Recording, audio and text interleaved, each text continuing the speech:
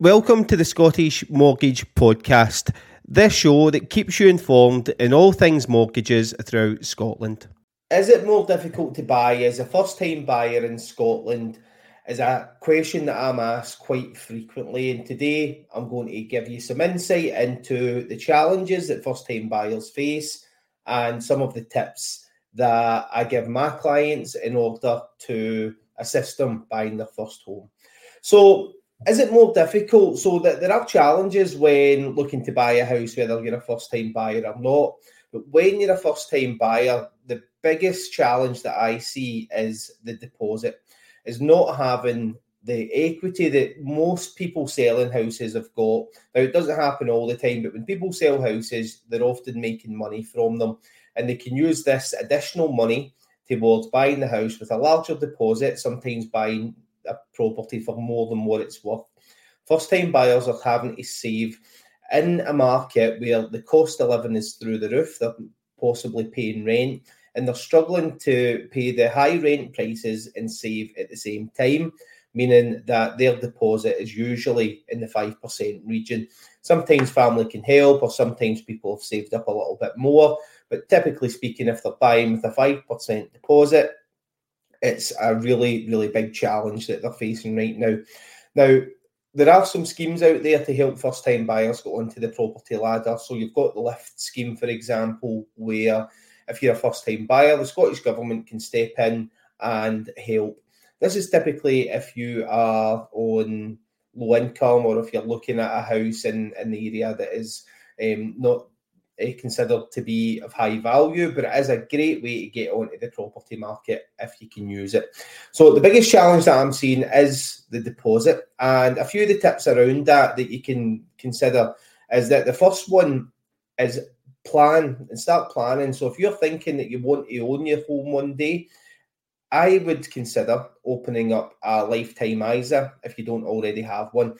You can't use it in the first 12 months to buy a property, but with the lifetime ISA, the government's going to give you 25% of your savings on top of what you've already got in there. So that's if you saved £1,000, the government's going to give you £250, which is a load of money for free that you can use towards buying your home.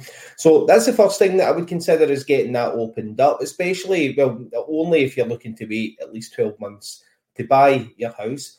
What you could also do is, if you're renting right now, you could talk to your landlord. You might find that your landlord is also facing some price hikes because the mortgage interest rates are rising. The landlord is unable to put your rent up, so they could be at a loss and they could be considering selling. So you could approach them and ask them if they're planning to sell the property, and if so, would they give you a discount? What you can do is the discount that they give you, you can actually use that to contribute towards your deposit. It saves the landlord listing the property in the open market, and it means that you've got a ready-made deposit already there in the property where you're currently living. You know the good things about it, you know the bad things about it, you know the work that needs done, and I'm pretty sure that if you're living in a place where there is a little bit of work done, there's room for negotiation with the landlord over the price. You can also do this with a family member. So if you're buying from a family member, you can do that at a discount, and they can gift you the equity as well. I'm currently working with a client just now who is going through this process, and her brother is buying the property from her, and he's able to buy the property at a discount.